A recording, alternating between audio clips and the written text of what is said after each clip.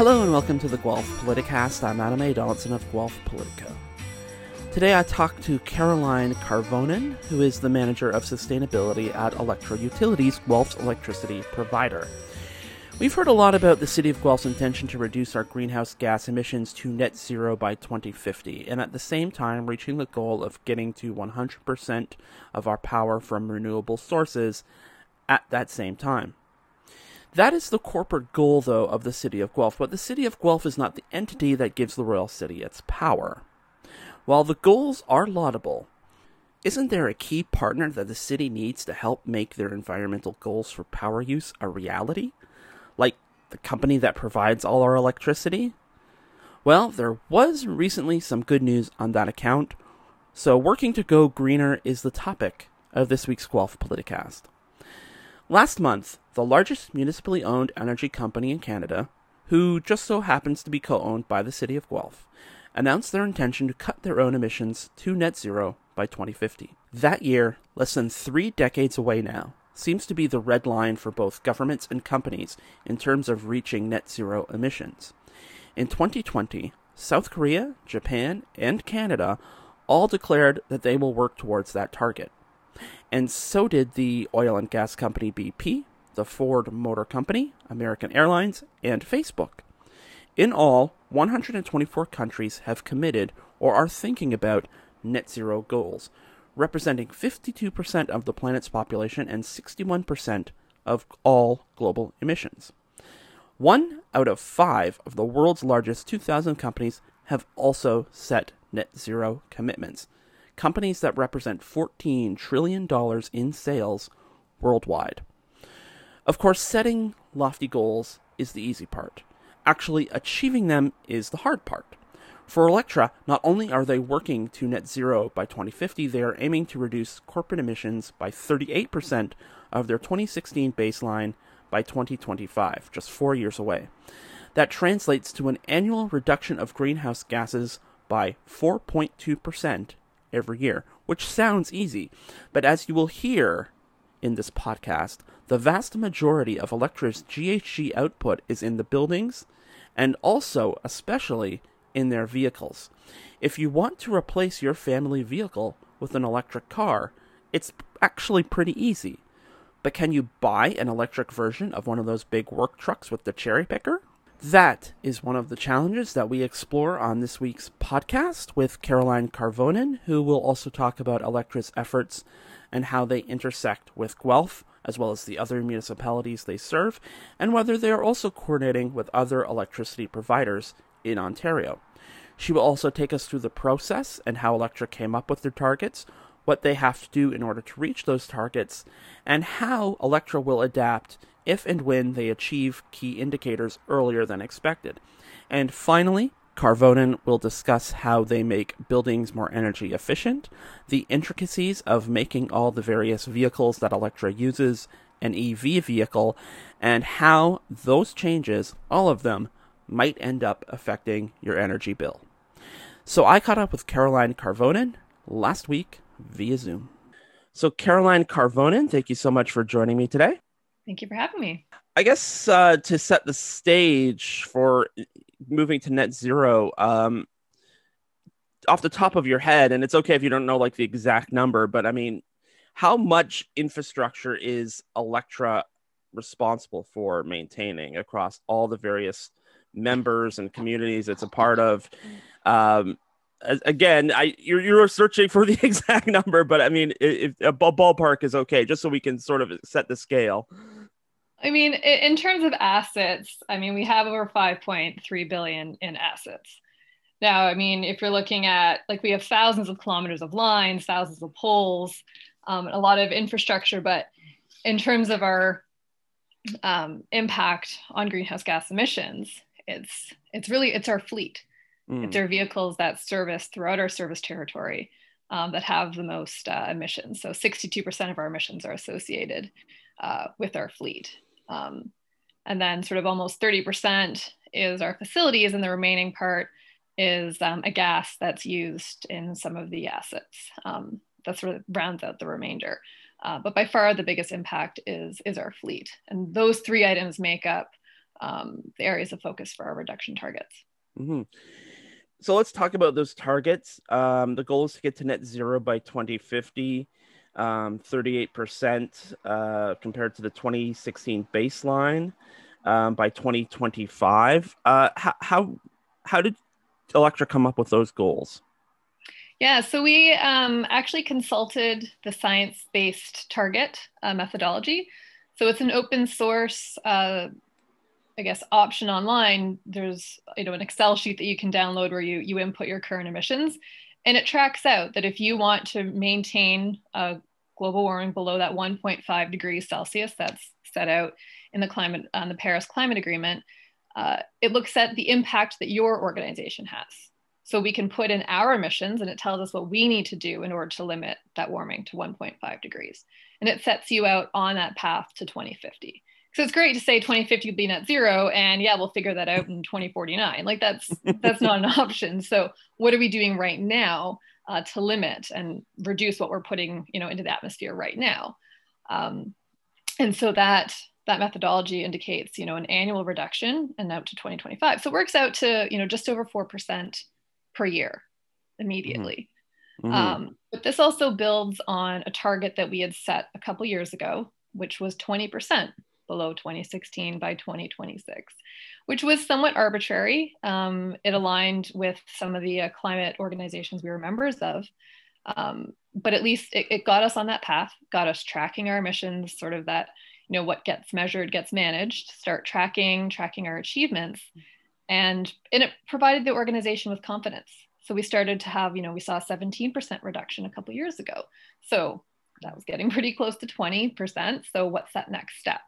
And then consulting the science-based target methodology, as well as support from the executive and the board and employees to set a sort of aggressive target on that path to 2050. Putting the two things together, and by all means, correct me if I'm wrong, but I mean, reaching these targets almost seems easier said than done. I mean, if we're talking about 44% a year, I mean, you could probably break that down into how many trucks you could, replace with electric trucks or trucks that get better GHG mileage or whatever. You always have to replace trucks anyway, because trucks always reach the end of their lives. So, is this easier than perhaps we think in our minds? Well, yeah, probably. I mean, yeah, if I could snap my fingers and replace all of our vehicles with all electric options, sure. But obviously there's a lot of capital required to cost that out, to pay for that. So it has to be done. Yes, trucks that do need replacing, can they be replaced with a more efficient model? Also, a lot of our trucks right now don't have an easy replacement option. Right. So our large, double bucket trucks that you see servicing poles, there isn't any a replacement right now. They're coming, but in terms of a mass market option, that's not available. A lot of pickup trucks. I mean, sure, Tesla has their Cybertruck, but that's probably not going to be an easy option. But as other models, the Ford F-150 coming out with, other models that have an electric equivalent is something that we can look at in the future. So and Fleet is working on that plan right now. So that is the X factor, is just like you can't run out and buy the equipment you need. Because it's not yet available, or it's in the planning stages, or it's like Tesla would be prohibitively expensive option, right? Yeah, and I mean there is still that option that we are still providing electricity is a commodity for our customers. It still needs to be reliable and affordable. Like those are that's the focus of our service. So and it is also trying to be creative with what else can we do that doesn't have a high price tag associated with it. So can we look at behavior change? So our staff that use the vehicles, yes, they need to idle to run the equipment in the field, but is there anywhere where we can reduce that? Are there other technologies we can put on the vehicles, such as idling? There's sort of an automatic idling inhibitor where it turns the engine off and runs off an auxiliary battery. So that's something that's obviously not replacing an entire vehicle. It's a smaller more sort of cost-effective item that still provides greenhouse gas reductions and also extends the life of the vehicle as well. There's other technologies that can save fuel, running the diesel engine more efficiently, that utilize the fuel. So these are other technologies that we're implementing that help us reduce our greenhouse gases that, don't have that sort of large price tag, I guess you could say. Right. These other changes, though, buying the electric trucks and, getting this equipment, by and large, utility companies will have to be that driver because, not everybody's going to buy one of those trucks with the apple picker in it. I mean, that's not a consumer product. It's like Electra and other utility companies have to play that stake in the ground so that your suppliers get the message that this is the kind of stuff you're looking to buy. Mm-hmm. Yeah, and I mean, there's other companies now that are coming up, with these bucket trucks, and they're Canadian companies as well. So yeah, as utilities, and I mean, it's the same thing, similar to buses, for example.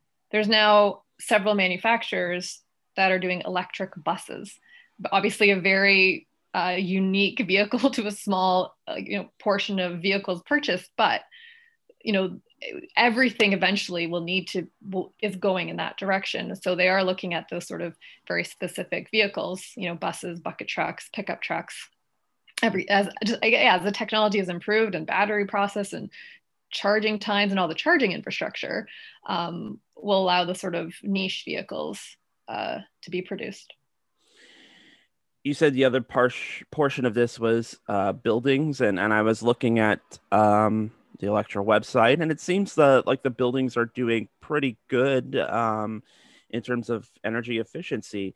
A lot of them are LEED certified, LEED. So I'll just ask you first of all, what does LEED certified mean, and what are the different tiers? Because I noticed that some of the buildings are ranked like LEED Gold, and some of them are just plain LEED, and which one is better and all that stuff. Yeah, so LEED is Leadership in Energy and Environmental Design. So it takes into account not just the efficiency of the building, but also wellness opportunities within the building. So natural light, air quality, and internally also looks at exterior landscaping, use of local raw materials, is the parking lot, is it permeable paving versus, so there's a lot of things that go into a building being LEED certified. And of course, there's also whether or not we do have different types of LEED. So some of it's for the new construction, some of it's for renovation, some of it's for operations and maintenance. So there are a number of different LEED categories that all go into, the design of the building and attempt to be more efficient, essentially. So we do have sort of 4 LEED certified right now. And now I believe there might be another category above LEED Platinum, but that was sort of the best. And then it was gold, then silver, and then certified. Right. So certified is sort of that I guess the lowest option, but still it means you've gone above and above, sort of that base code to be more of a energy and efficient design model. So yeah, 2 of the most recently constructed buildings, so new construction, were built to LEED Gold. And of course, the new building, the new service center will be also constructed to that LEED Gold standard. And just so people appreciate, LEED is something that, well, anyone as a builder, not just Electra, but anyone who's building a building to LEED certification, that is something they do under their own directive, because the Ontario Building Code does not demand any, sort of green features. It's the Correct. Bare minimum. Yeah. I mean, a lot of municipalities do have their own sort of internal policy that says if you're going to construct a new building, like a new fire station, a new EMS station, police, like any of their municipal services, minimum is LEED, LEED silver, LEED gold. So a lot of municipalities have stated those, but those are for their own internal targets. Mm-hmm. I appreciate that you are keeping an eye on billions of dollars in assets across the province. But since this is Guelph Politico, I do want to ask about Guelph directly, are there any specific challenges here that are, might impede the Electra getting to the goal of net zero, or maybe are we ahead of the game? I mean, where do we sit in the plan? In terms of Guelph specifically? Yeah. Well, I don't see anything impeding any actions that we would take. Obviously, having the support of council of local councils of any of the service or any of our shareholders and the service territory that we serve, having that support is crucial. Even setting this target, we know that a lot of our municipal partners have their own internal targets, whether it's net zero by 2050, whether it's net zero for their community assets, whether it's the entire community reducing emissions. I know Guelph has their targets around renewable energy procurement. So having those goals is fantastic, because we then align with our shareholders and the communities that they represent and that they serve. So that alignment and those shared values are critical. Right. I was going to ask about that because, I mean, 2050, a lot of municipalities have laid out that goal to get to net zero. The federal government has. It just, I guess there is a purpose behind it, timetables, expectations, things like that. Is there any kind of coordination? I mean, I realize that you have your assets, we have our assets, and Hamilton has its assets, so on and so forth. But I mean, is there any way that you and your municipal partners can like piggyback on each other's efforts, or is it just like we will all get there? It's just we have to get there separately. Yeah, well, I think part of this has been borne out in the past with the focus on energy conservation. That had to be done in concert with municipalities, with their customers, with residential customers, with industrial, with business customers. Like, there is that sort of historical evidence that worked, obviously, when we all work together, but it does include contributions from all those different elements. So like conservation, anything that we can help our customers with, I mean, to reduce their electricity consumption has a direct effect on your greenhouse gas emissions. So sort of that historical energy conservation does sort of tie in with our greenhouse gas reduction. So I see that sort of continuing on with additional services that we can provide going forward. Mm-hmm. And is there any coordination at all with, I mean, Electra is not the only utility company in the province or the country. I mean, is there any coordination with other electricity providers, to again, piggybacking on, again, I'm thinking about the trucks. I'm normally focused on the trucks, but I mean, if Electra's looking for new electric work trucks, maybe Toronto Hydro or OPG, that creating that kind of united front in looking for sustainable resources would. Yeah. And I think, I mean, one area that I also work in is there's many electricity associations. For example, there's a provincial one, the ED, the Electricity Distributors Association. There's also the Canadian Electricity Association. And I'm currently vice chair. This is a mouthful, but it's the Canadian Electricity Association Sustainable Electricity Steering Committee. And so I'm vice chairing that. And this is a national, these are utilities from across the country. So we have, in our meetings, we have everyone from the Yukon, Northwest Territories, BC, all the way out to the Maritimes, with utilities everywhere in between. So it's a cross, country team. And it's got all different utilities, from just distributors to, BC Hydro that does, generation, transmission, distribution, everything. And so it is truly a collaborative effort. And each year we measure metrics that improve sustainability throughout all of our companies. And then each year we test new metrics to see, can each utility collect this information? Okay, yep. So first step is, yes, we get the information. Then we look at setting a target to improve that. I mean, even just personally and with Electra and my role as the manager of sustainability, I'm extremely focused on collaboration. Yes, we want to improve Electra, but there's also that sort of notion of, lofty goal, but sort of improving the planet, and sort Right. of that requires sort of everyone working together. So, we've hosted sustainability roundtables that included the sustainability professionals from all the municipalities we serve and all of the region governments that we serve. We bring everyone together. I mean, okay, not during COVID, but Right. prior to that, we'd had two dates where we brought everybody together, and people were sharing. York Region had they created policies about how they're going to manage their electric vehicle charging infrastructure.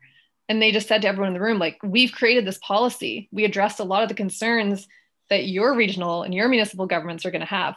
But they're like, here it is. Here is the policy. So everyone was starting to share their own policies and sharing the information and overcoming barriers that kind of everyone else was either encountering or finding out how they overcame it.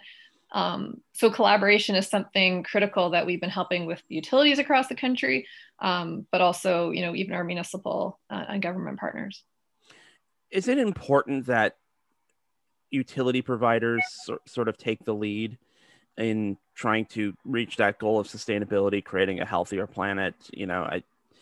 It just seems that everything we do in a day as plugs into something.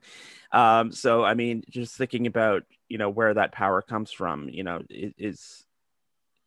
you feel any kind of added responsibility as someone who manages sustainability for a utility company? Absolutely. And I think, like how you were saying that, you think about it every day, you plug things in. The thing is that quite often we don't. Yeah. Even when we were in the past, when we were so focused on energy conservation, it's like it's invisible. You don't see it until you realize the computer I'm staring at right now is plugged into the wall and I'm getting electricity. But it's not something that, you don't see little pollution swirls coming out the back of your laptop. So it's something that people do interact with every day. And I think kind of using that I know I've talked about it a lot, but that energy conservation that we've been looking at, it has impacted people. Like we have, new billing options where if you are, you're on peak or off peak use, if you have an electric vehicle that you're charging it, at night. So these are things that people are starting to think about, even producing their own electricity. Do they have solar on their own homes, feeding into the grid? There is a lot more that people are connecting with electricity. And so I think that as it is becoming more visible, and as we are conserving, that is something that the utility is focused on. So I think that, and we know that sort of that path forward is going to be that electrification of everything, from your vehicles to your home, heat pumps versus, natural gas heating. There are things that, will become more electrified in the future. And so that is a key role that the utility can play.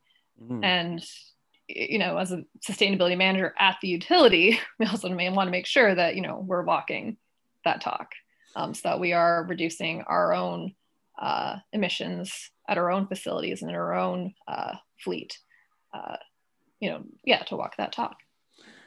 I am now thinking about if there maybe should be if there is a value in having a small smokestack on all our computers, even if it's just aesthetic to remind us.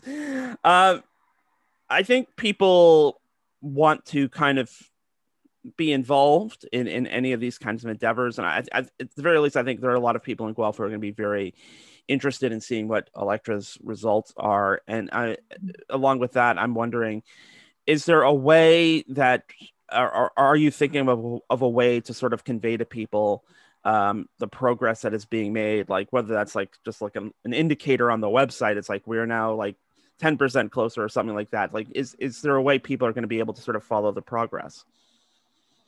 Yes. And that is something that I'm, currently working on, actually, is improving our sort of our communications on sort of those ESG, those environment, social, and governance factors, to showcase our leadership and our actions toward that.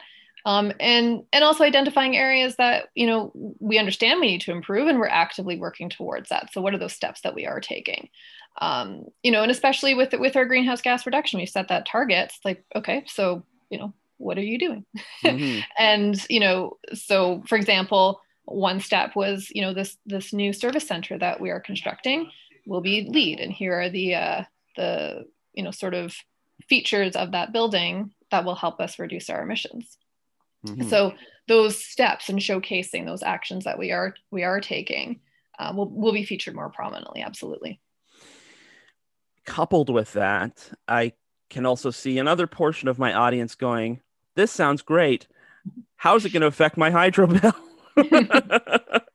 Yeah, no, and that is the thing. That's why I said, we can't just snap our fingers and replace all of our vehicles, because that can't happen. So we still plan to do that at a measured pace. But when we have something like the need to have a new service center, I mean, for a number of reasons, but the current buildings, they are considerably older. And so when we do move into those two inefficient buildings, immediately there will be efficiency seen, from the new building. So same thing with vehicles, that as we replace those vehicles, do they need to be replaced? So there's a full fleet assessment done on the vehicle needs. And if they are needed to be replaced, what are the most efficient options and cost savings that can be associated with reduced maintenance, reduce, oil purchases, gas purchases. Right. So there are, those sort of life cycle assessments that you do that will actually can provide a savings. And I mean, that's the thing. A lot of when we move to something that is more, sort of environmentally conscious, it doesn't always mean that there's an increased price tag. Right. And I mean, but like a small example is in our cafeteria services, the takeout containers were all plastic. So we asked the question, can we actually move to, there's reusable plates, but if we still have takeout, to a more like the biodegradable option? Turned out the biodegradable option was cheaper.